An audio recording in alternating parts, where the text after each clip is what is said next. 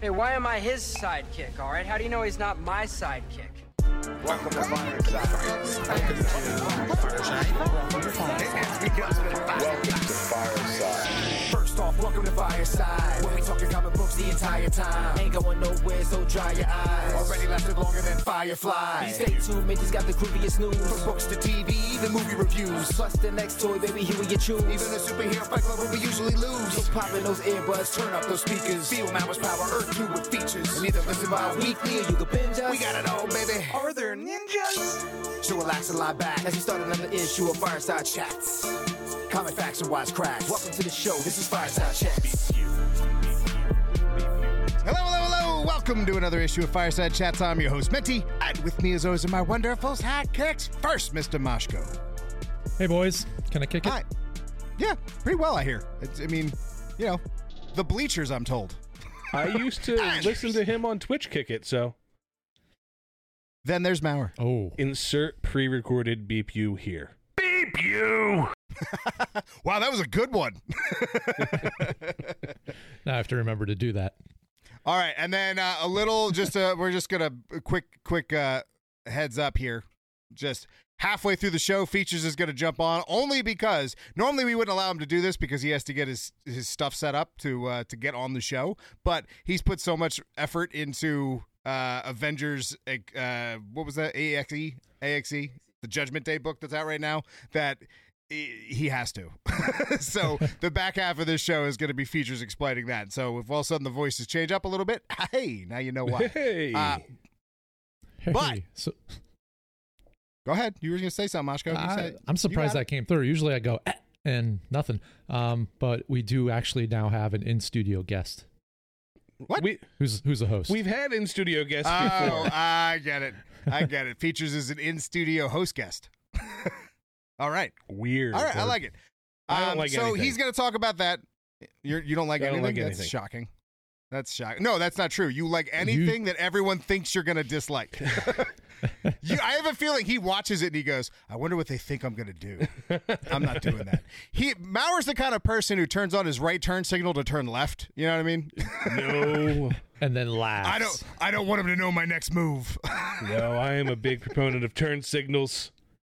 New Jersey, I'm looking at you. Philadelphia, I'm looking at you. All right. They don't exist down there. So we know we're talking AEX towards the end of the show. I want to talk about, oddly enough, Super Pets. And I also want to talk about Miss Marvel and Captain Marvel, and I'll explain why when we get to that. But what are you guys talking about?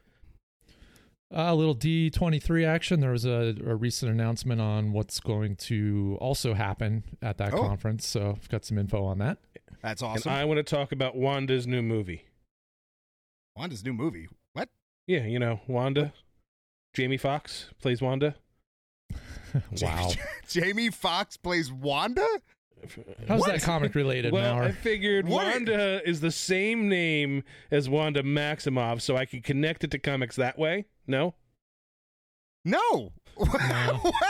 What? Is this a... If any- Wait, what do you want to talk about? About Day Shift.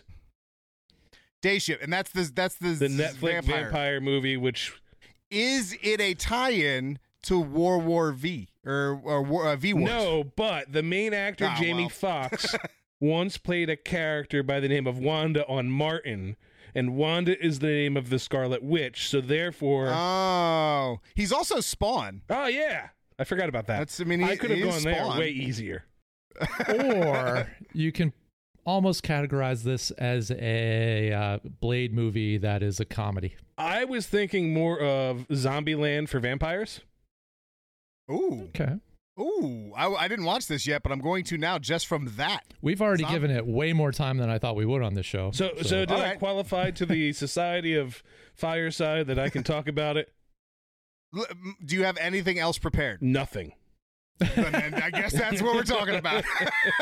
I guess that's it. I didn't watch much this week. That's fair. How about Reed? I caught up on Moon Knight, but nothing big happened. No, we were actually I was at the comic shop today, and I was having a hard time picking out something to like. I felt like I should buy something because I was at a comic shop, but it was just there was nothing I wanted to pick up, or issues were just too far into the run already. I was like, for me, I'm busy at work, and all the stories going on right now are very, very deep stories, and I just that the weight of the book was too much to pick up for a lot of books right now. So sure. So you mean like the escapism versus realism kind of thing? Not even that, just the putting the brain power into understanding the escapism.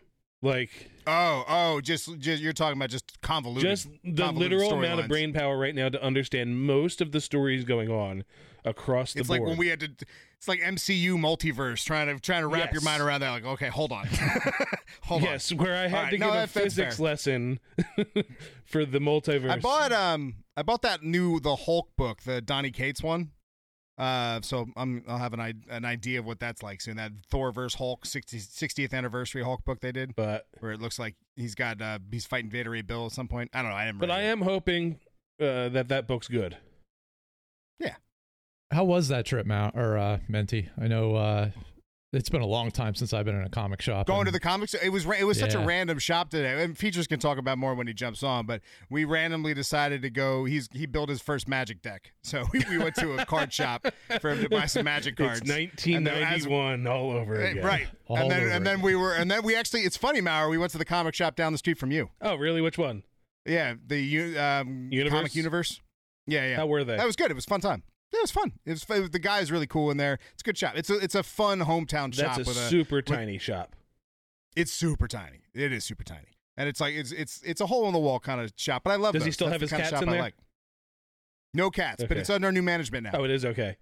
Yeah, I don't think. Oh yeah, because I don't think it didn't survive the pandemic. And somebody bought. I remember now. Somebody bought it during. And he's a good guy. The shop that you go to all the time. He had nothing but no nice words to say about them. But I don't go there because of them being scumbags. Oh, then you should go back and talk to him about it because it was hysterical. I was like, Maurer says the same thing. Did you tell him that?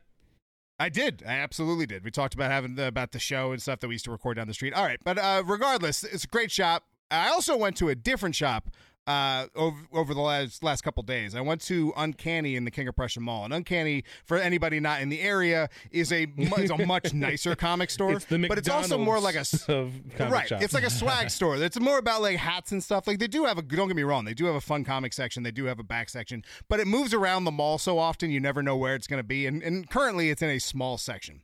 And the reason why I'm talking about this is Ms. Marvel has changed my opinion on comics recently, on comic shows recently, because I'm not into Ms. Marvel, but all of a sudden out of the blue, my sister calls me and says, hey, are you free anytime soon? The girls just finished Ms. Marvel and they cannot wait to go to a comic shop. That's all they want to do, and it's all they were talking about was going to a comic book store. So I picked them up. We had a whole nice day, but we were at the King of Prussia Mall. There's a Lego store. One of my nieces is really into Legos. There's like 3 other kids stores. They didn't care about any of them. I mean, it was like this celebration of going to their first comic shop. It was an experience that I haven't had in a comic book store in a long time, of that just pure joy of these 2 kids just running around. The poor comic shop guy, because you know how when you go to a comic book store, it's all about looking around, like going through the bins, and like you don't really interact with the staff as much. Which is how they like it. Right. But, my niece doesn't know this. So my niece is like, you guys got Harry Potter books? She goes, no. Do you got Calvin and Hobbes? You got any Calvin and Hobbes books? No. Spider-Gwen? Nothing. At one point she had him walking around the store with just handing me books. I'm like, we're not buying all these. But my point is they saw a Captain Marvel and a Miss Marvel, not only books, but like a cardboard cutout. And that was the draw. So whatever you feel about these shows, whatever you feel about these characters, the pull is real. But I'm going to put a but there. It needs to be an addendum to what they do, not the focus of what they do. If all they do is do shows to focus on pulling in those new people and abandon the core audience, that's bad as well. The core, I would love to agree with you, because I want them to be the core that we know. Like, I still want the Marvel history that we know to be the centerfold, but the MCU is worth twice. I'm not talking about comics. I'm talking about even in the MCU. Right. What I'm saying is the core fans don't make up as big of an audience as you might think they do. You know what I mean? Like the Moon Knight fans don't care. The Moon Knight fans are not big enough to change the Moon Knight show. But the fans of the Moon Knight show aren't big enough if you if you just focus on, we're going to get new Moon Knight fans, we're going to do there's Marvel fans, we're going to get these new fans, and don't do any of their core MCU characters. Like, that's what I don't want to happen. Your core, yeah, no, I don't disagree with you. I don't want that to happen either. I'm just saying that it's not a failing system. As much as we might not like some of the changes that they're making, it's not failing. They just started it, and they still have core characters there. We'll see what happens 3 years from now if they don't upkeep the core characters. But even then, we're talking about characters. So first off, neither of us care about the Miss Marvel show. Like, I finished it; it was a great show. I enjoyed it, but I won't care for season 2 unless it's mutant related. You're throwing that word for what great it was out there. Okay, so good to me, great to my nieces, to a point where their next week was built around it taking the Miss Marvel love a little further. An enjoyable show for the youth. I think beyond an enjoyable show, Daredevil was a great show. Yes, sure. That's my favorite comic show. That's my favorite comic show, bar none. Like that's the pinnacle. So to use the word great, is for it a that, great? Is it a great show though for a 13-year-old? No, God, no. Girl. I mean, God, no. But I mean, it's maybe some. But let's look at the youngest. The youngest of the two still can't really read and still buying comic books. Her favorite Star Wars character is Rey. Her favorite comic book character now is Captain Marvel and Miss Marvel. Two characters I don't care that much about. None of those characters I care much about. But it worked. Is my point. Is she's now got Star Wars and Marvel stuff all over her house, which would never have been a thing a week ago. Fun fact, the average comic book has more collegiate words per page than teen novels. Wow. Yo, I love that. Send that to me because I want to send that to my sister. So oh, it's so funny. I bought the littlest pulled up a Wonder Woman book and she handed it to me. It was a Garth Ennis Wonder Woman book. They wanted like the year ones. Right. And I was sealed, so I never read it. So she goes, is this okay? I was like, nah, probably. So we bought it. And yeah, it's a Wonder Woman book. And everyone kind of thinks Ennis. like Captain Marvel. They don't think like Wonder Woman's brutal. Yeah. Especially older Wonder Woman and books. Garth Ennis writing it. I opened it up, and the first couple pages, she strangles Hercules to death, cuts off a lion's head, and wears it.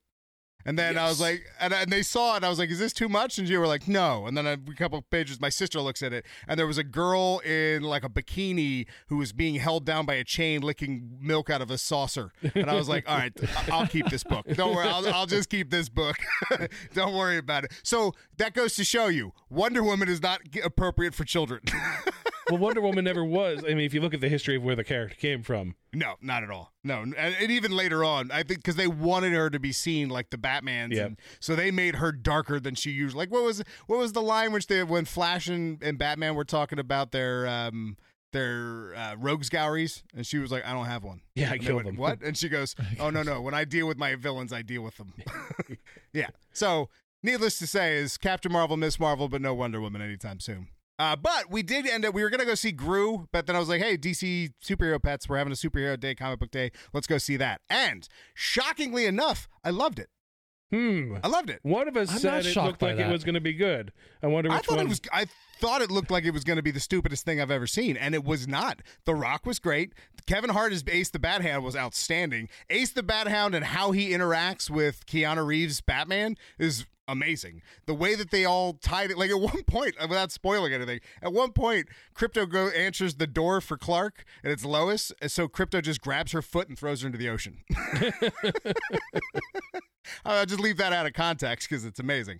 But the movie was, I found myself getting choked up towards the end. I was like, I cannot believe I'm getting emotional in Super Pets.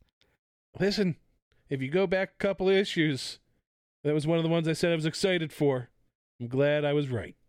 You were 100% right. I hope that there is a full-on series of you know what's nice about it? It's like a Pixar movie. Well, that's why I said it looked like it was going to be The Secret Life of Pets, or something like that, where But even more so, being a DC fan, I caught jokes no one else did. There were times in that theater, there was only like 5 people in the theater because it was like, So I'm two little kids in the afternoon. It was it was noon. But I'm laughing at things nobody else is, because at like one point Lois is doing a story and they just they pan the camera down and she goes, and all that little imp had to do is say his name backwards. Anyway, back to you. And I'm like, that was a Mr. Mixel. I can never say his name. Mixel Pizzle Mick. Pizzle Nizzle Dick. Pizzle. Oh. Hey. Oh. Yeah, that went to weird places. Maurer, did you see it? No, it's in theaters. Yeah, and I'm not he's really like, at a theater for that. So there's still a chance you're going to hate it. There might be. I don't know. Animation. I don't think he will. Animation gets a different viewpoint of me. Me too. Yeah, I'm different. Like, what did we just watch that was animated that I really liked? But I tend to give them a little bit more of a pass. The rumor is for that movie, though, is before everything happened, if it did well, the basis of the sequel was they were going to have the Justice League having an event that is widely known to comic book fans going on in the background as the pets were doing their own thing. Oh my God, I love it. So like, God, I hope that, dude, I hope this is a long-standing. So I want you this would to see like glimpses of well-known DC lore happening while the super pets are doing their own thing. It happens as they talk. It's so good being a DC fan and watching that movie. There's so many extra things you catch that are outstanding. It really was. It was a highlight of, like, if I had to order DC movies, I would shockingly put that in my top 5. Wow.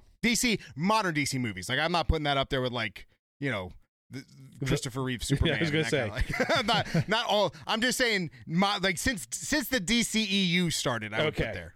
Out of the DCEU stories, it's in the top. The DCEU time period, because we don't know what is EU and what's not. You know what I mean? Well, when you look at EU, it's all about extending the universe, not just but a what's single in universe and what's not in universe, right? Well, no, that's extending the multiverse. That would be the DCEM. But they're just calling it EU. But now it looks like we might have the black label for them, where they're going to separate it EU and then black label for the non-related That things. would be fantastic. So I still... Do we actually need it labeled something? Like, do we need that? Because people, you know, there's that group of people that swear it's just the Snyderverse and that's the end of it. You have to look at marketing people. They don't think the average man is smart enough to distinguish, which they're probably right. Yeah, I'm about to say, hold on. Wait, what? So things do need to be categorized for Joe Schmo that goes in going, wait, that's not Ben Affleck as Batman? And but it is what it is. Listen, those Snyderverse jerk-offs like that's any better. Oh, wow. Are out there going, restore it. This is more proof we need to restore it. Blah, blah, blah, blah, restore it. Shut up. Everything the consensus is it's now restored because Hamada or whatever his name is gone. Yeah. Walter Hamada? No, apparently he's staying, isn't he? Is he officially out? He's not out. He's just not in charge. I thought he left. I think Walter. He wanted to quit. He wanted to quit because of the Batgirl cancellation. Mm-hmm. I don't know if he actually did. I don't think anything's been official. But you did see who is up for being in charge of the DCEU, right? Who? The guy that was in charge of the CW shows. No way. Yeah, I forget his name. Know, it's got to be Crisis on Infinite Earths. They're like, if you could pull it off on the CW, let's just give you a lot of money. Do it again. That's what it's got to be. What's his name? Where's Baby Huey? Damn it. Producer. And I read probably 3 articles about this. All right, look it up, Mashko. But the guy that was in charge of all of the CW. He just, wow. He big dogged you, Mashko. He big dogged you. You know, I can end this room too, you know. All right, I'm looking. Greg Berlanti. There you go. Good job. I had to tell you to look it up for me to... But yeah, I would love Greg Berlanti to be the Fahey for DC. That's a great idea. That's a really great idea. And because, I mean, he's... Content-wise is very potato chips, don't get me wrong, but he was able to pull off crossovers in ways you would never thought possible, especially with the filming like TV shows film. Right. So remember that was... If you look at his overall vision, though, it was only limited by their demographic and money. You take the money and demographic and change it, that big-time vision now becomes much cooler. Yeah, well, could you imagine if they were able to do Crisis on Infinite Earths in the DCEU? Like if that movie took place in the DCEU instead of the CW? Still had CW characters, still all that same stuff, but it had the budget. The rumor is the reason why The Flash is being changed again is because he might be making an appearance in a DC movie as a different Barry Allen not connected to the CW Flash. Well, we've seen that already. That was in Crisis on Infinite Earths. That was Crisis on Earth. Our Grant Gustin might be another version of the Flash. Oh, wait, what? So that way he can be a Flash in movies and not have the weight and backstory of the TV shows. So they might show Grant show up as the new Flash would be amazing. Could you imagine? So what you're saying is that could potentially open up the door for Stephen Amell to be a new Green Arrow. And he would want to do a movie, right? Oh, 100%. 100%. And if the dude running the CW, that makes so much sense that they're doing this. Mm-hmm. They should. Oh, man. I was about to say something that I don't know how. I don't know. I really like Henry Cavill Superman, but I really like Superman and Lois Superman. I don't know if I don't think you could pick one. I don't think I could do it. I don't think he has movie star power. I think he's got TV star power. But he's so Superman. He's the most Clark I've seen. He is the most Clark. Here's the thing with Cavill. Rumor has it, but there's actually substance behind this next item here. But he is very much in the running for James Bond.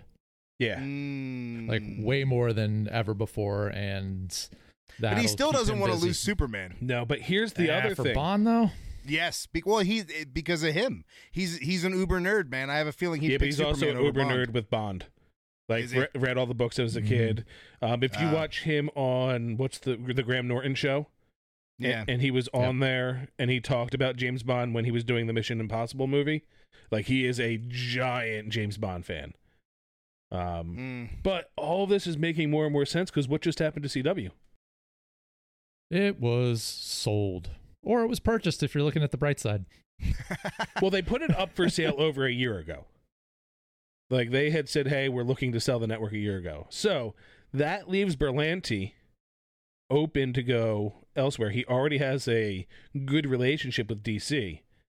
Everything is coming up in a way where with Ezra Miller's whatever latest is by the time this comes out, thing that happens. True, it's changing daily. You want to? I bet you by the time we're 45, even maybe 50. Hey, slow down here.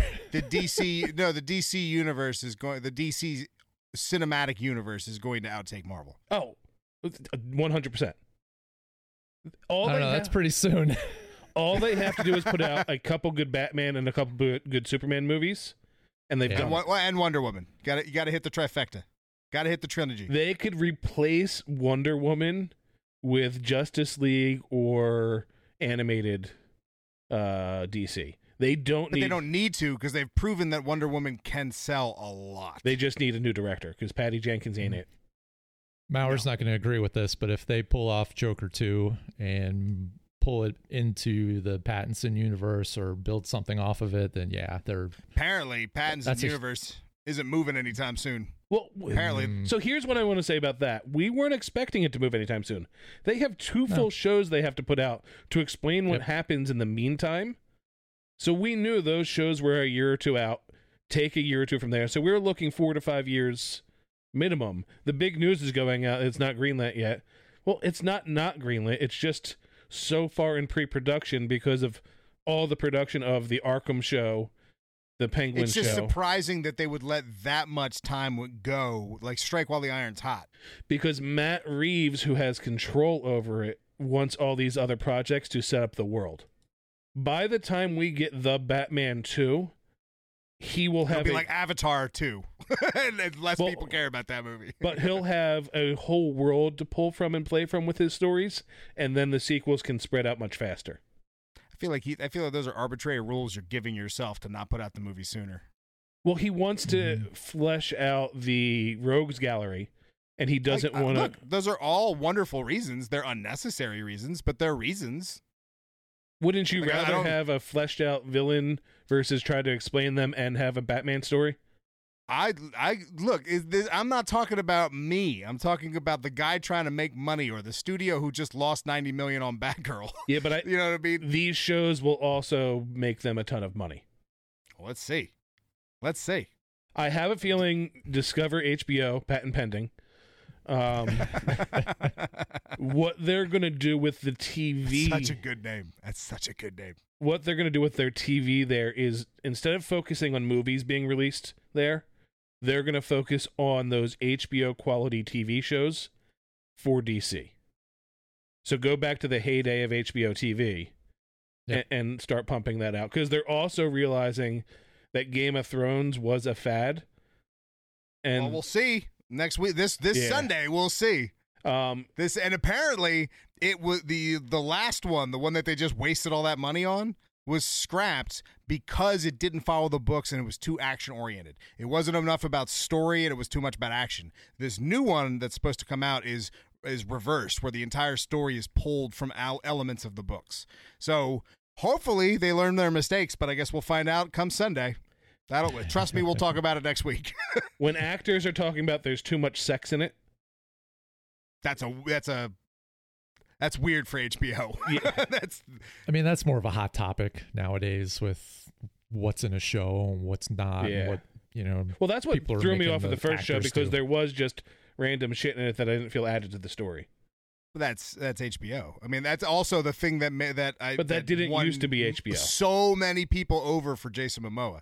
The story of Jason Momoa during the sex scene with let's not call it a sex scene. Let's call it what it was. Well, no, I don't. The horrible thing that we saw on film.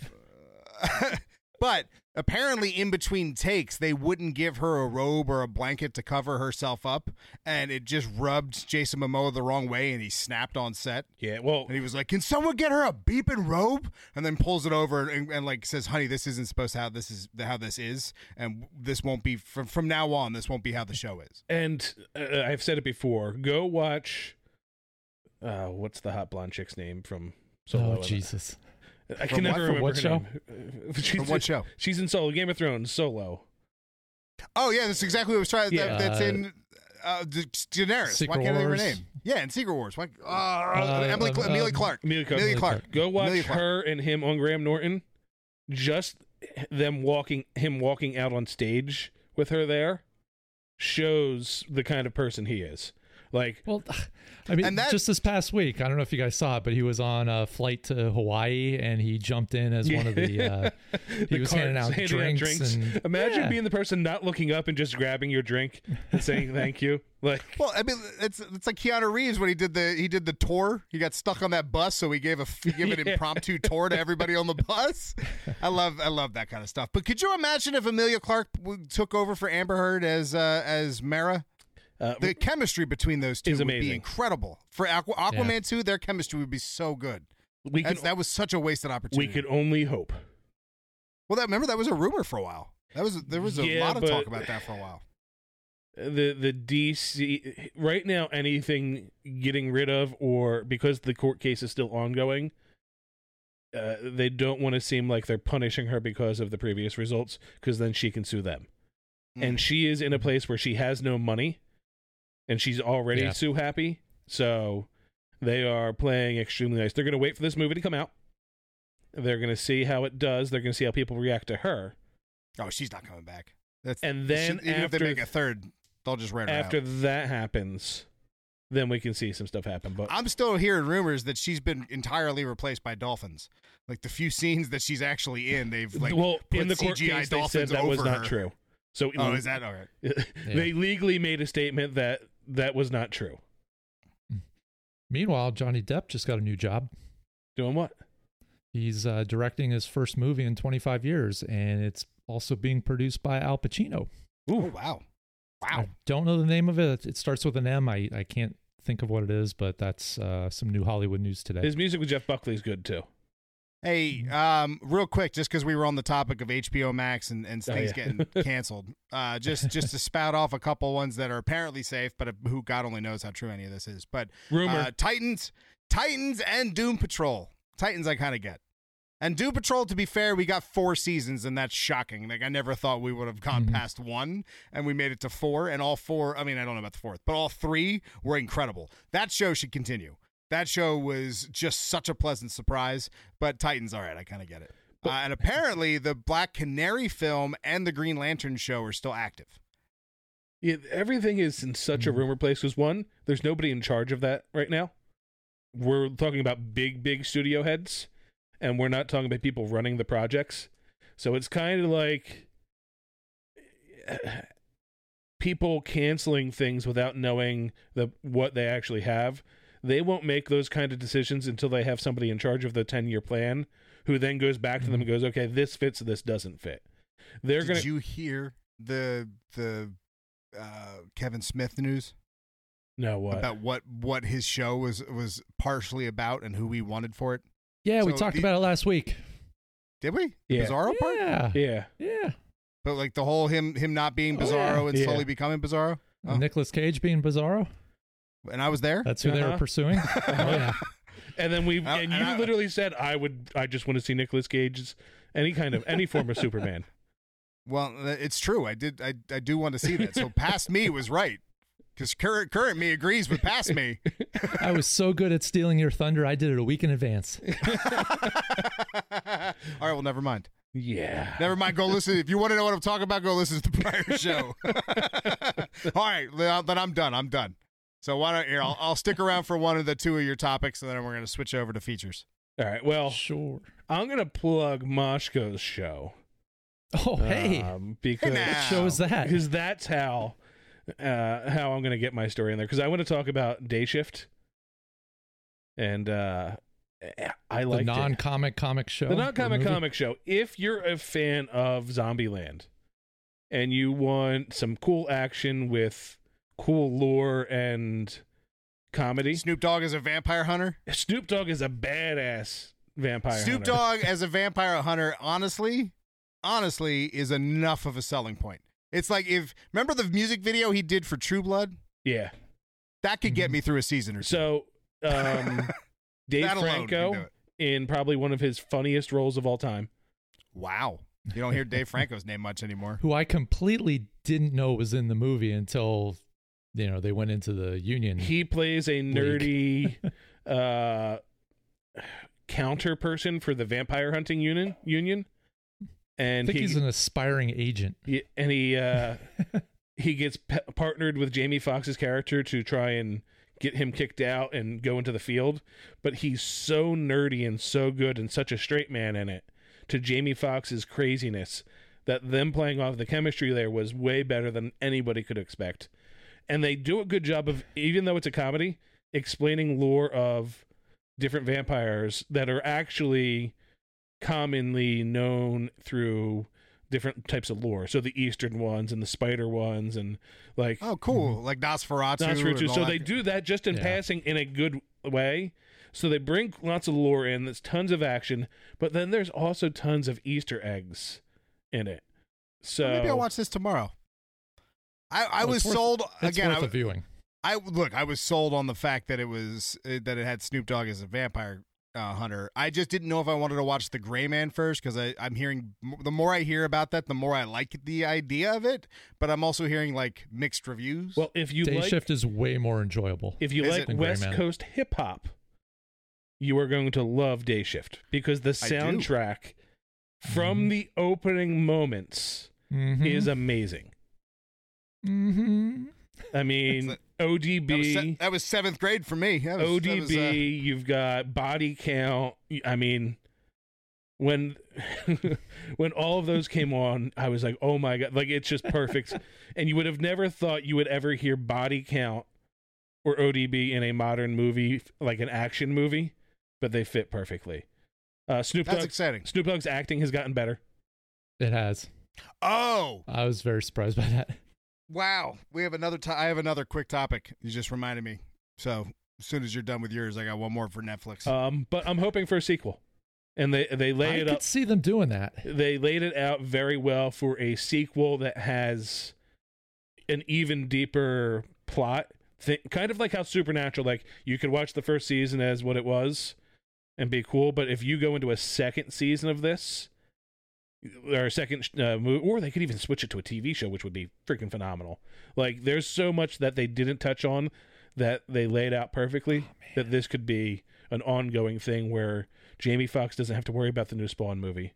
He can do this. Well, Jamie Foxx doesn't even need to be in it. They could pull any. They could just insert any actor with James into Franco that unit, and I think his Spawn's going to be really good.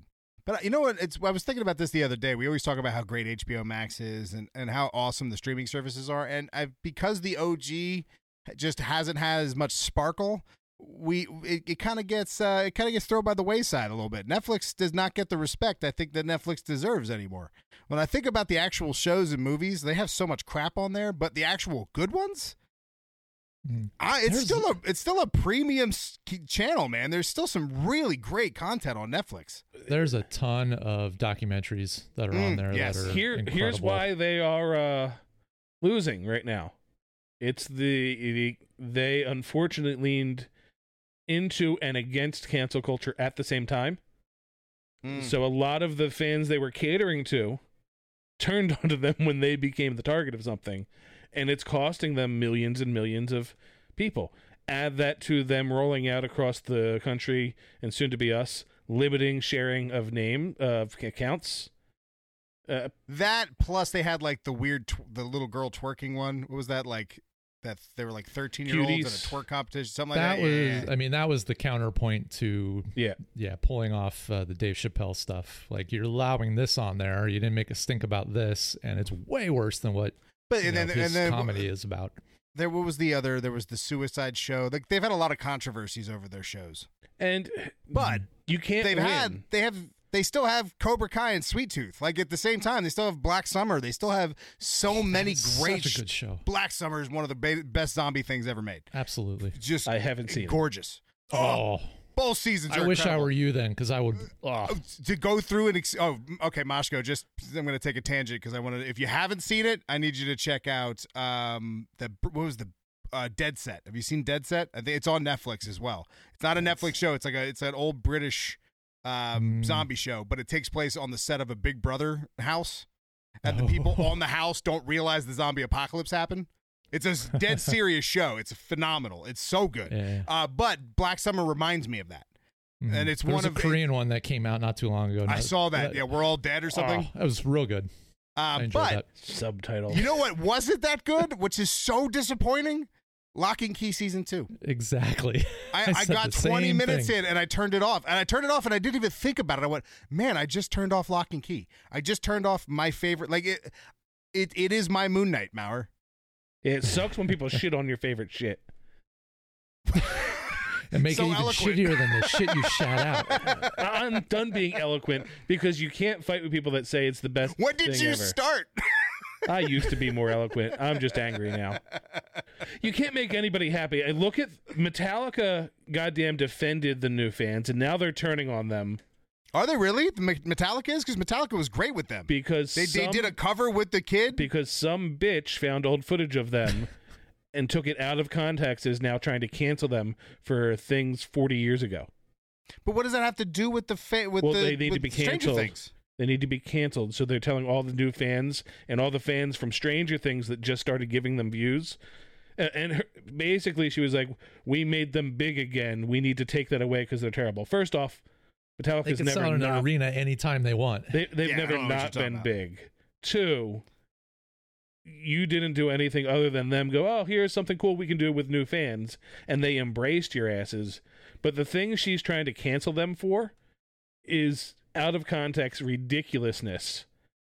And I can't even anymore. All right. I'm going to get tagged out. You can find the show Welcome to Fireside everywhere online. It's a Welcome to Fireside. No. Social media. No, you'll come back. No, wait, hold on. What? You're coming back. Just cut that at the end. No. I'll just say it now. You're getting tagged back. I'll just say no. Okay. Put features on. Moving on. Jesus Christ. It's Go play a video game back there. We're dealing with amateurs here, Moshko. Hello, internet. Whoa. That was a very back to the early beginnings of Fireside, where we only had one mic. One mic. All we need is one mic. Hey guys. Hey, features. Hey. Beep you. I don't know What's how to take going that, on? Mauer. What's going on? So I hear you've been reading some X-Men. Yes. And you like I it? have. I do like it. Actually, this is like a very huge storyline that's happening right now. And for people listening, because we're going to be talking about what's coming up, this X-Men storyline is a basket being woven, because every X-Men book right now is telling a different part of the story, it seems, that's being woven together. So features, you're going to talk about a few things. I do have something for one of the books that just kind of came out that looks like it's going to tie in to the big event. Okay. But this is a story that's the most X-Men-y X-Men that X-Men could ever X-Men. Yeah. it gets bigger too, actually. So let's see. So how do we start this off?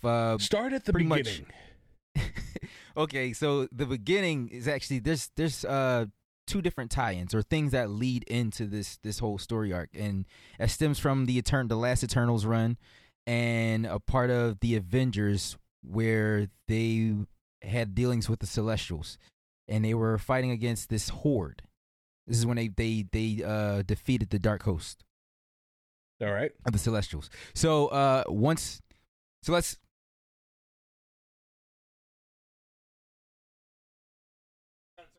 Yes. Thank you, sir. Next time, pull him over by his hair so he could say it into the microphone. That dead air brought to you by Menti Interrupting. But yeah, so that is the storyline where Ghost Rider actually did take over Celestial and help defeat the last host. But by the end of that storyline, were the Avengers, who actually didn't have a home base. The Celestials granted them of a celestial host body that was living, that the first one that was on the Earth was the progenitor. So they gave the Avengers that as their new home base, which we know is now in the North Pole, just standing up in the freezing cold air, just being there, existing. So keep that in mind. Kind of like Santa. Yes, just like Santa, except with no gifts and probably way worse. But keep that in mind, because that's going to play a big part into where the story is going. And then in what you find out in the Eternals, which we can all admit right now, we're not big Eternals fans. Like, have you guys read any of the I read what I runs? had to when shit was happening, but I've never been a fan of them. Okay. So what we find out most importantly about the Eternals prior to Judgment Day happening is during their run, they find out this really crazy dark secret in the midst of having two Prime Eternals take place. One being Thanos, and then we'll fast forward. He loses that seat, and then Druig becomes the Prime Eternal. Okay. So why that plays into a part is now the secret that the Eternals find out, what Icarus finds out, is their immortality is stemmed from the machine. It actually, anytime the Eternals die, how they come back is that it costs a human life. So they take a life to give a life. Yes. All right. And so that's their dark secret. And the Eternals didn't know that up until their last run. And that caused a division in their ranks. So Cersei, Icarus, and all the Eternals that we know are no longer, they're a different faction now. They're not sided with Druig at all. So we fast forward. Now we're getting into Judgment Day, right? Druig, in response to the Eternals kind of having this fissure between them, he's going on an ego trip where he just wants to prove that he's the best Prime Eternal. So what he does is to try to get people's minds off of, this kind of calamity thing that they have with their immortality, is that he scans the Earth one more time using the Unimind, and they find an old Deviant base, and they get another hit not too far away from that Deviant base. And guess what that hit was? What's that? Krakoa. Right. Great. Right. So, Ma was like, I'm not enthused. But, so, now, they now do a little deep dive into it, and they're trying to figure out now, okay, the mutants exist, and are they deviants? This is how this whole war comes into play, is them trying to figure out whether the mutants are deviants or not. So what Druig decides is he takes a vote with the Unimind after they do a scan of the Earth, and they pretty much decide that the mutants are excess deviation. And if we remember, any of the Eternals' prime core beliefs is protect the Celestials, protect the machine, get rid of excess deviation. And so now that they've deemed mutants excess deviation, and also during the events of the Hellfire Gala, where we find out that the mutants have terraformed Mars, they've now said, okay, not only are they excess deviation, but now they've also moved to other planets. This is a no-no. All right, so I'm going to pause you there, because at that moment that's happening, Immortal X-Men is looking at it from another side. Okay. So when the Unimind is out there, the people on Krakoa and the council they have is being attacked by the Unimind. Right. Exodus is one of the members of the council. And Exodus has been around forever. He's an Omega level mutant. Yes.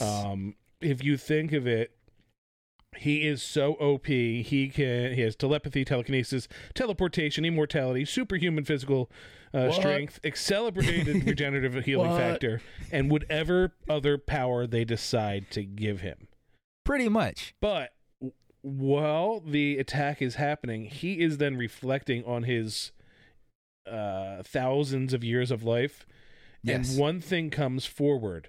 He started off, in Christianity looking for the Messiah. He found Apocalypse. Right. Then it was the Brotherhood of Mutants. Then he followed Hope. He was following the Eternals. He now has realized that rather than follow and search for the Messiah, he should become the Messiah.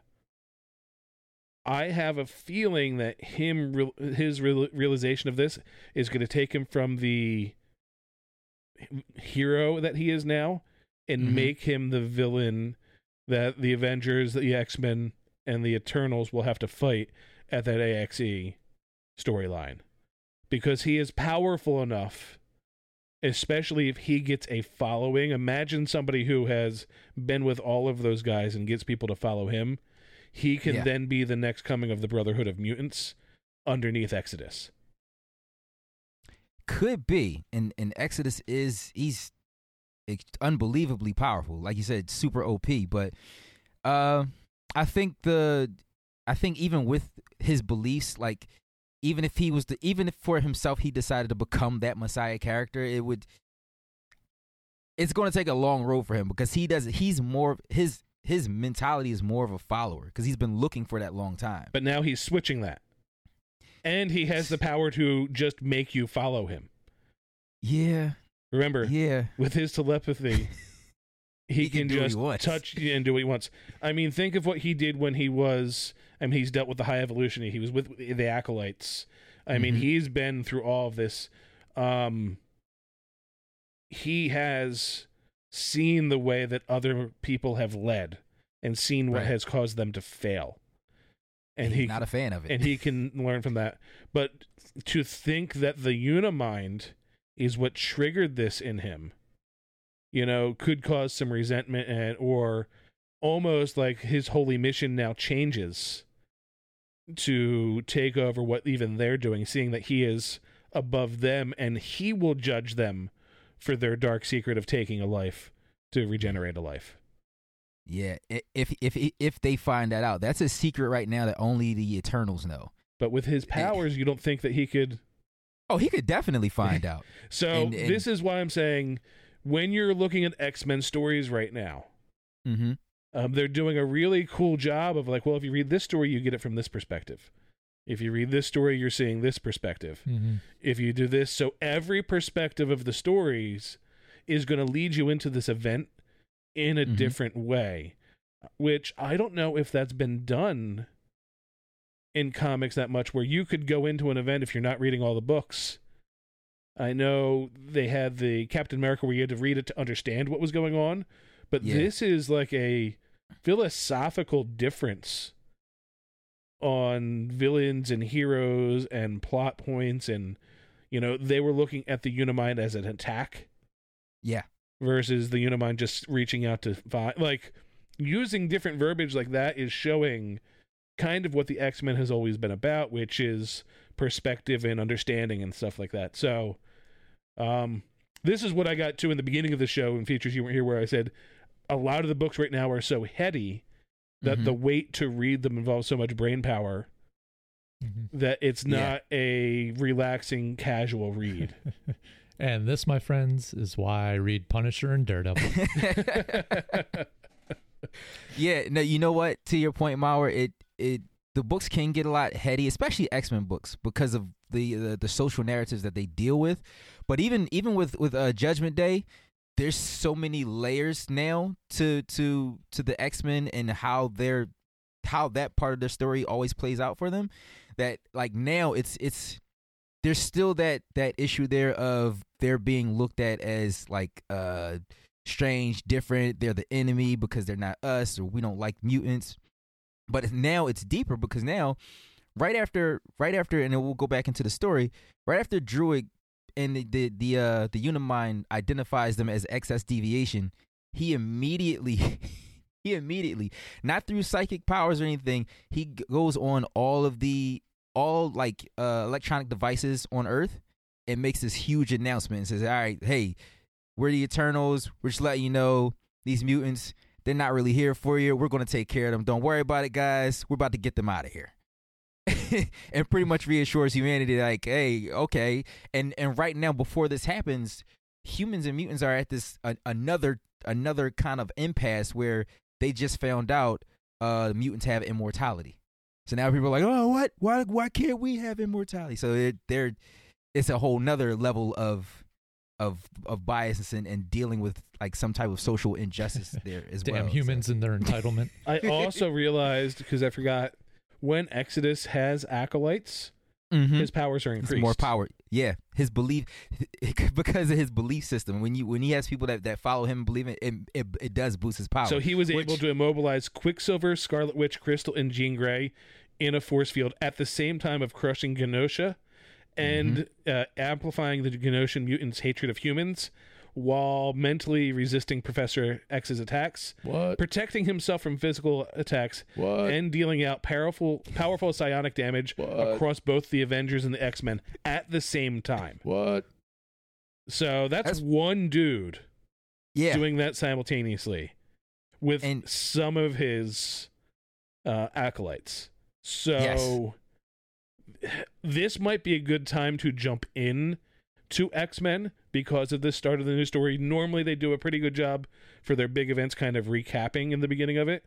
Yeah. So for those of you listening that were like, okay, there's a lot going on, try and go through, grab some of the new issues, maybe do a Wikipedia recap to get yourself caught up, or read the story and then what I always used to love to do, the shit that I didn't understand. That's what triggered the stories. I would go back and read and almost do a read forward, then back read, and then read it again. Right. Well, so far it's early on, so any of our listeners who are interested in picking up this, and I feel like it might be necessary. We'll talk a little bit about that later on, because I think this also may affect how we get mutants in the MCU too, or maybe even the storyline. Makes sense with the ties with the Eternals and Celestials and all that. If they have, I have a question when you're ready. Sure. Well, do you know any of the acolytes, like their names or anything? He doesn't have acolytes yet. He doesn't have them right now. But this is way back when, during like Asteroid M. So just got it. Okay. So it's not like, Farouk and Bradshaw. No. No, just like when when Mr. Sinister has his 4 horsemen, they're different acolytes. Or not Mr. Sinister. Apocalypse. So you can have different people be the acolytes. I just think like this is, I wasn't expecting a real answer, but thank you. This is a villain that could turn out to be somebody equal to the popularity of Magneto and Apocalypse and Sinister moving forward, and it's a character they've been sitting on for years, who's played a part in all these storylines, but never had his time to shine. The storyline they've been building to is like designed, and I don't know if it was done on purpose, because rarely they think that far and that detail heavy, but this is almost designed for him to come up afterwards and have the fans embrace him as a villain, which would also make him a great villain for the MCU. It Who would play Exodus, Keanu Reeves.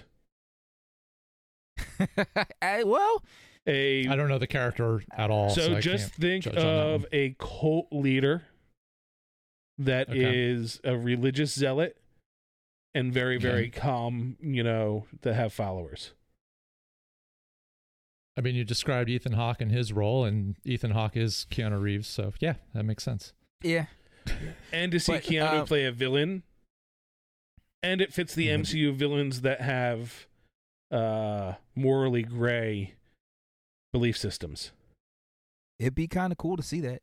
But it's interesting that you brought that up though, Mauer, because Exodus himself would be a great villain. But after that particular issue, and I do love that issue because I feel like it does put him in a new category to be springboarded into at least his own title, which I think he deserves. Where I last left off with this story, because it gets crazier, we'll reflect back to the Avengers Mountain, right? We talked about that being the progenitor. So, and there are that one faction of the Eternals who are no longer like siding with Druig. Ajak and Makkari. They kidnapped Mr. Sinister. Ajak and Makkari. Ajak in the movies was the lead Eternal played by so Superman. Salma Hayek. What is Superman? No. Superwoman. Yes. And the one where they killed her and I didn't get to stare at her the whole movie? No. And Makkari is the one that runs at super speed. And you could also buy things on it. So the idea for them was after they kidnapped Sinister, they went to the Avengers Mountain, and pretty much their idea was, we have a way to peacefully end this war. What we need is a god. And they told Tony, we have all the materials we need right here. So the idea was to resurrect the progenitor so that they could use him to pretty much change the Eternals' prime directives. Now, we can fast forward a little bit, just a little bit, because it's crazy, and I don't want to kill too much of the time, because I do want to ask you guys questions about how we see this impacting the MCU. But they do end up resurrecting the progenitor, and this is Judgment Day issue 2. Spoiler alert, sorry. But this dead air whole brought to you again by Menti. Menti. This whole arc, it's started in July and it's going through till November. So we got a lot of reading to go. We'll be gone till November. Yes. But at this point, and I think it only gets bigger from here. After they resurrected the progenitor, he pretty much comes alive and tells the world, "Hey, I realize humans aren't really doing a good job at, living and being great and surviving here on Earth. So you guys got 24 hours. I'm going to judge you individually and as a whole. And if we can't get it together, that's it. It's a wrap for y'all." That's what you call cancel culture. Truth. Pretty much. Like, that alone tells you, like, this story arc, I thought it was just going to be like another hyped up battle with just the Avengers, X-Men, and the Eternals, which we've seen. We've seen some disdain for those groups before, but between each other. Like, the X-Men have not always been on good standings with the Eternals, with the Terrigen Mist coming and pretty much almost wiping them out, technically killing Cyclops at one point. Right. So. And when you look at that and you look at the line where Exodus basically says, I'm the true... Hold on, let me find it. He's basically saying he's been looking at the searching for the cross. I am now the true church. My journey has shown the cross figure from another angle. An X is a rotated cross. All mutants must carry this cross. Yep. And he specifically says that Magneto is the false messiah. Yeah. At one point that's how he acknowledged Magneto. He still respects him, but he's not going to follow him the way he did before. So this comic just dropped. Issue 6 is out next month.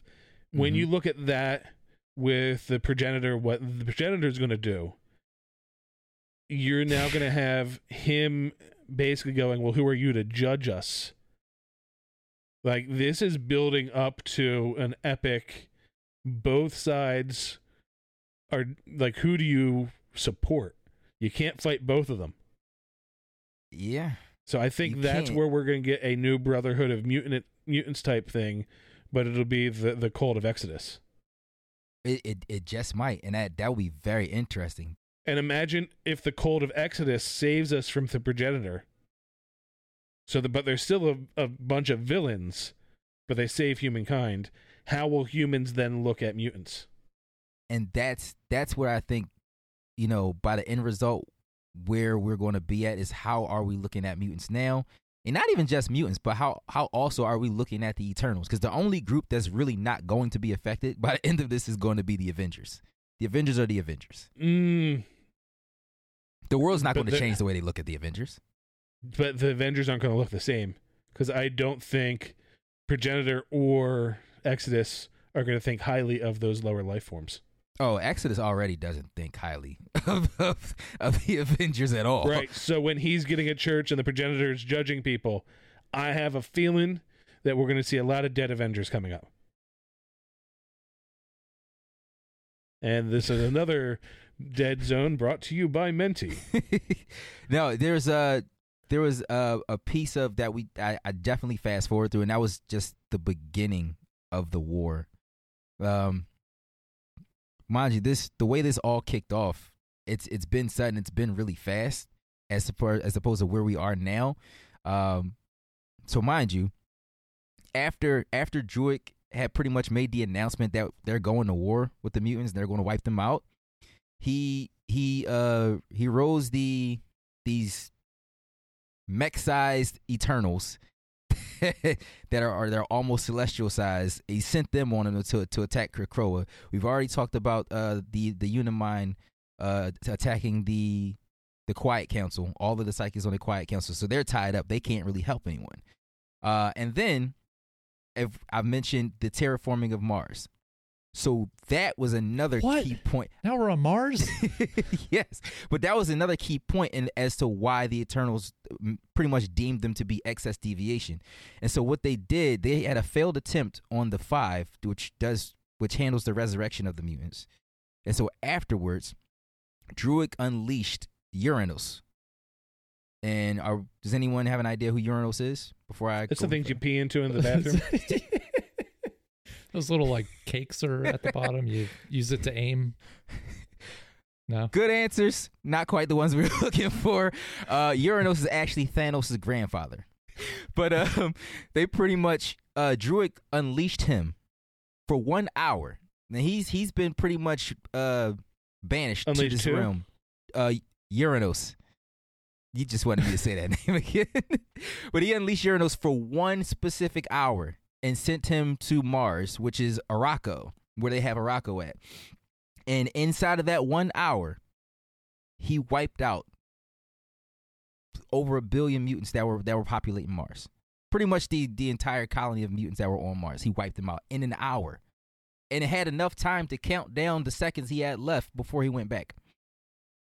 Now, I just want you to keep in mind that on Mars, we're not dealing with just like run-of-the-mill ordinary mutants here. We're talking Magneto, Storm, who for some odd reason hasn't been around. But we have elite level and omega level mutants here. And he just went through them. Like there's even a scene where Legion steps down and is like, hey, step outside. They fly up. Uranus comes back down. It's like, all right, who else is left? Legion. The big part of this is after Uranus leaves, after the arrow, Lodos comes back, Xylo is putting himself together, Aura is healing, swearing revenge against the Eternals, and Magneto basically arrives with energy in his wound and states that they were part of a losing war and that the Seed of Loss takes command. So this is also, you've got 3 things going on right now. And remember, it's Judgment Day, right? AXE. So you have the main storyline, then you have what you've been reading, which is the X-Men Red, and then you have the Immortal X-Men is the other subplot. Right. These are all building together. There's going to be some tie-in issues, but you are now seeing all of these sides come together, and it's going to be all out war. I wouldn't put it past them to kill Magneto at the end of this. I don't know, because sorry, if you read that issue of X-Men Red where he pretty much gets the Rhodey treatment. He gets a hole punched through him, and when he gets up, spoiler alert, like you said, when he gets up at the end, he has that glowing in the middle of his chest where the wound is. I'm assuming that he's even still alive because it's actually Magneto who's powering the core of Mars, who's actually got it to spin. So I think we'll see what's happening with him. All I know is there's a big shakeup coming to bring X-Men back to the standard that we know it, where it's there's going to be a Brotherhood of Mutants, there's going to be an X-Men, and there's going to be the human side of it. And this feels like that judgment's coming where you're going to have the world torn because there's going to be 2 sets of mutants, the villain mutants and the hero mutants, and that's going to be the separating factor. They're going to see those going against and saving them from all this. But then they're going to see, more than likely, if Magneto's not dead, he becomes one of the followers of Exodus. I wouldn't be surprised if you had Sinister and Magneto as Exodus acolytes, flipping the table on them. And imagine the power he would get as having those 2 as his acolytes. It's the new APA. Yep. Yeah. Damn. All right. On that note, get Menti back on the mic, or are we still talking X-Men? Well, I don't. That's a lot of, like you said, heady stuff. It is. But I'm gonna have a lot of reading to do. But the way this story is forming together is so great, though. Like when you really read it, it's coming together very cohesively. Great, but there's a lot going on with it right now, and like I said, reading this as it releases might be frustrating. This might be a graphic novel read because there's a bunch of one-shots. There's the prelude to Judgment Day. You've got Judgment Day XE. You've got the Immortal X-Men, the X-Men Red books. You've got the tie-in series, which is going to be Amazing Spider-Man, Avengers, AXE Death to Mutants, AXE Eternals, AXE Iron Fist, AXE Star Fox, AXE X-Men, Captain Marvel, Fantastic Four, Immortal X-Men, Legion of X, Marauders, Wolverine, X-Force X-Men, and X-Men Red. See, I hear a list like that, and it's like, no. And it's not just single issues. So right, yeah.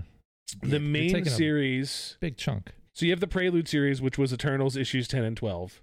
Right. Eternals, the Heretic, which is 1 issue. The Free Comic Book Day, Avengers versus Avengers X-Men, which was 1 issue. Eve of Judgment, 1 issue. Judgment Day itself is going to be 1 through 6, and then you have Judgment Day Omega, which is 1. Right. Then you have an issue. The Spider-Man's 1 issue. The Avengers is 1 issue. Avengers is 1 issue. The Death to Mutants is 3 issues. That Eternals, Iron Fist, Star Fox, X-Men are 1 issue each. Immortal X-Men's going to be 3 more issues.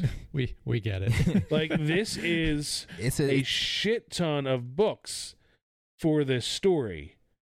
Well, I mean, all things considered, like, everybody's being affected by this. Everybody. It's a huge event. Yeah. Now, it will be nice because we are getting a John Romita Jr. Doing the Spider-Man issue. Oh, so anytime he gets to play around in the major storyline, I like it.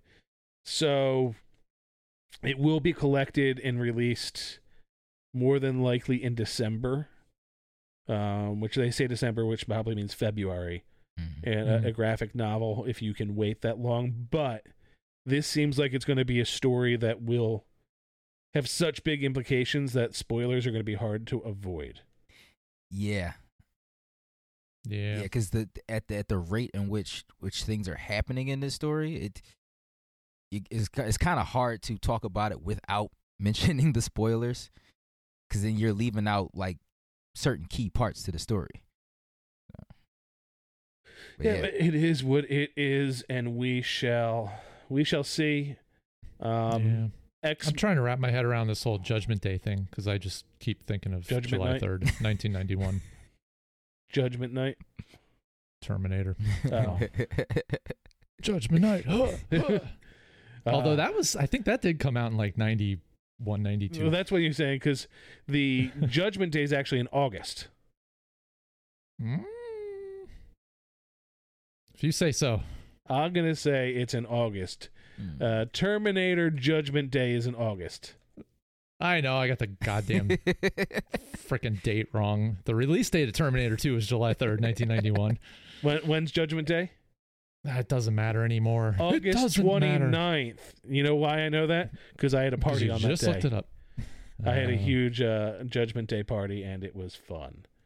I remember driving to the theater with my Little League team in the back of a truck, which you can't do anymore. You're not allowed to do that anymore? I mean, when do you see 8 kids sitting in the back of a truck going somewhere on the highway?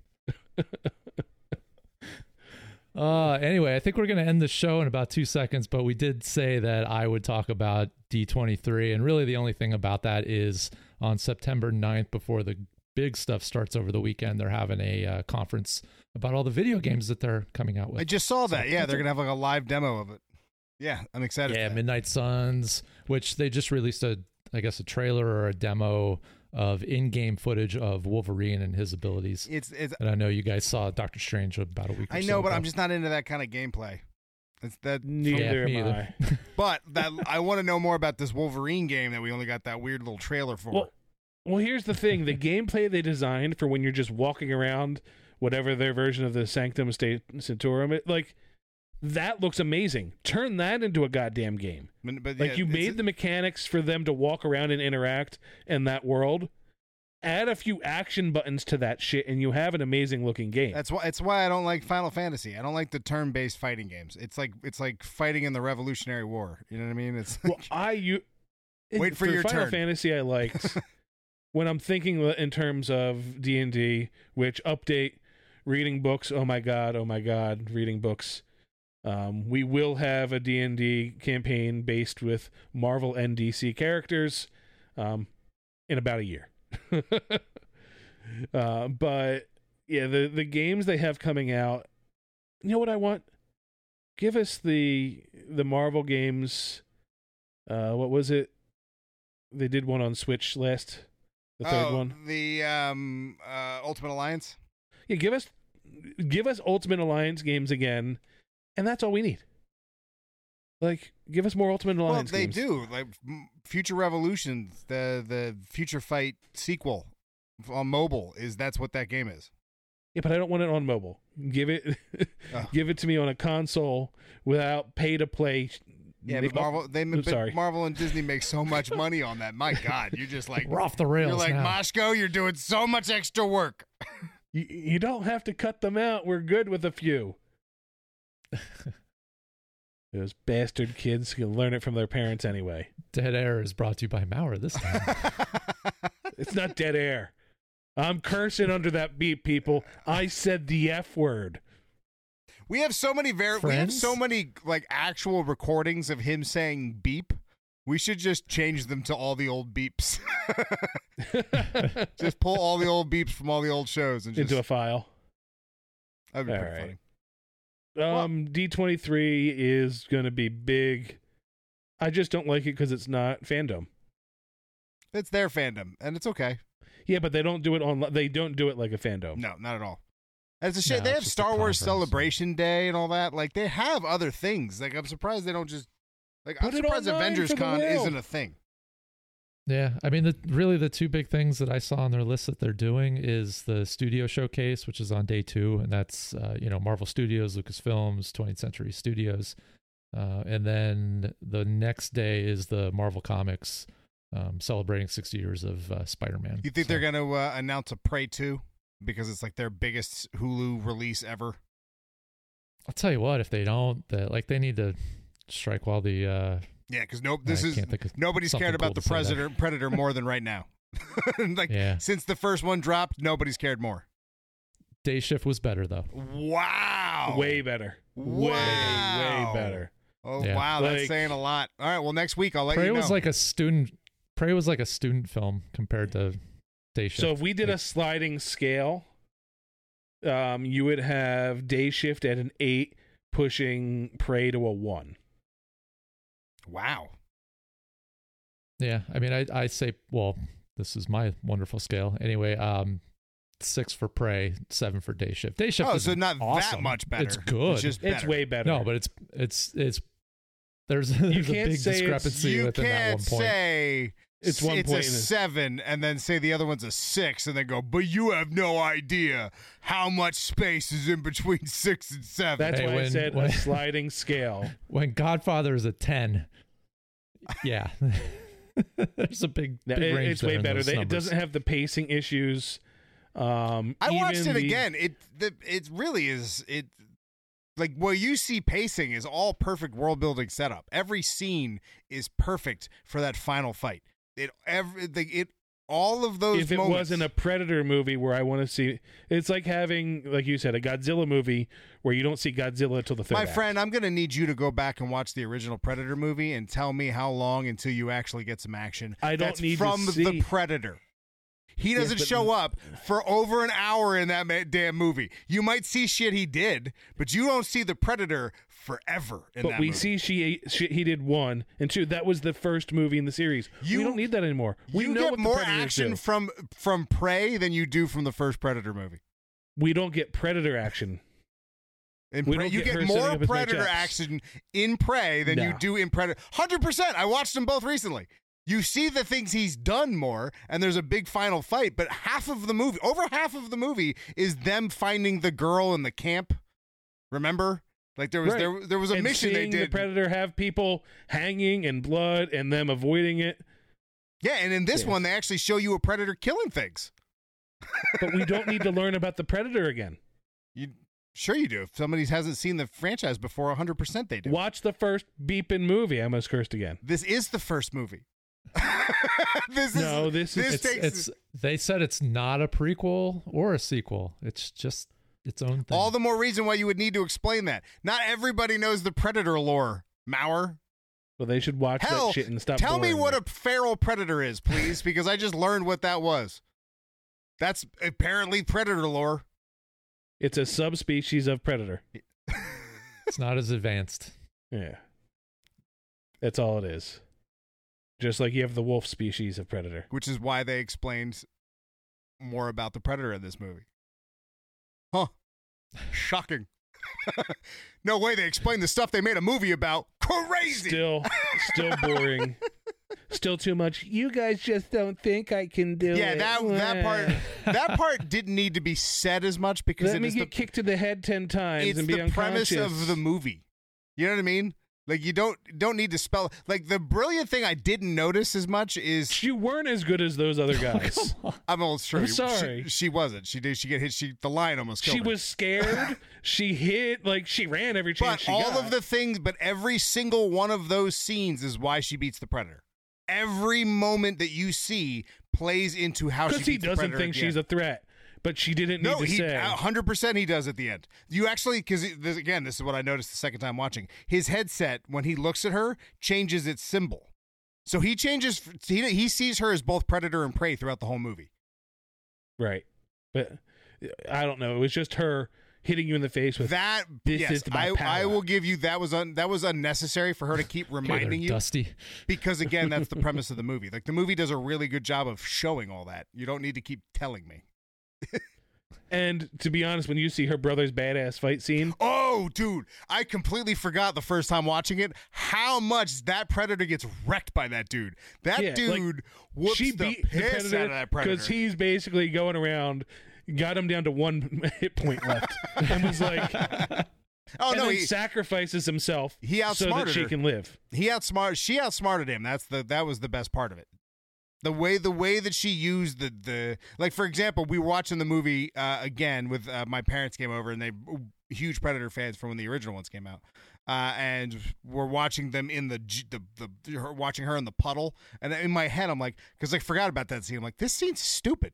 Why is this in the movie? The quicksand? Yeah. Why is this in the movie? Then I was like, oh, right, the puddle. Yeah.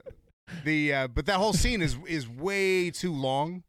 But it becomes very important at the end. It's the reason he didn't need to be that long, though. No, you're right. You didn't need to see her throw it 7 times. No, 2 times would have been good. But to your point, because there's not a lot of action, they need to give you some suspense, like she was going to drown in the beginning. Like, okay, come on, guys, we know that nothing's going to happen to her. The movie just started. If it was her brother there, yes. That would have been. Or the brother had to. Yeah, that would have been great. Go ahead. What did you say, Mashko? Just like Kevin Smith, we talked about this last week. Sorry. All right. Yep. You can find the show Welcome to Fireside everywhere online at Welcome to Fireside. Way better than that. At your social media choice. And, that's Fireside Crew if it's Twitter. But, go to Mashko Collects, buy some stuff, support that man, get some Fireside merch while you're there. We appreciate everybody. Thank you so much for those who tune in, all the listeners. It means a lot for those who are still rocking with us. And once again, I'm Menti. I'm Mashko. Subscribe. Actually, we'll talk about that later. Solitary Excitement. Subscribe to that. Yes. Releases on typically Monday, but Monday-ish, twice a week. When he feels like it. It all depends on what drops. So if something new comes out, like when Prey came out, I literally watched that movie the day it came out, the moment it came out, and then did a quick 20-minute. He's Jon Stewart. He's just whenever he wants to put out a new episode. Hey, why not? There's no rhyme or reason. Subscribe, you'll get it in your favorite podcast app. And once in a while, you'll just go, "Oh, Mashko." Oh. All right, drum roll, please. The movie Lightyear. Did I like it or not like it? Ooh. I think you liked it. Because it builds off the lore of the toy. I liked it. I thought it could have been better. I thought it was a lot less beyond to infinity and beyond, but okay. But I enjoyed it. Yeah, I enjoyed it. I love the HAL twist. Easter egg, the Apple boot chime Easter egg in it. That was good. Why he always does the command logs. Yeah. That was good. Yeah. So there was a lot of little Easter eggs, and the fact that right off the bat they're like, in 1995, Andy received a toy. This is the movie the toy was based off of. Yeah, it's a really cool concept, and it's a fun movie. I just think I really wish I would have seen a movie where he was traveling infinity and beyond. No, I don't think that movie's getting a sequel. It did not do well. Kind of like this show. Did not do well. Infinity and Beyond. All right. This episode at least. Oh, it's still going? Is that the joke? To infinity and beyond at this point. Well, I couldn't remember if we started at 10 minutes after or 5 minutes after. Well, it's well over an hour now, after. So yeah, they're good. We didn't have a Huey here to tell me when to stop. Stop. And I forgot to take a notice. Stop. You did the outro. Yeah, no, we finished. Just stop. This is all end credit scene stuff. All right. You have a mutation, Mauer. All right, deuces. Bye, Mashko. Bye, Mauer and Menti and Features and Huey, wherever you are. He said Excelsior. I don't know if you can hear him. Yeah, we can hear him. Oh, you can hear him. All right, deuces.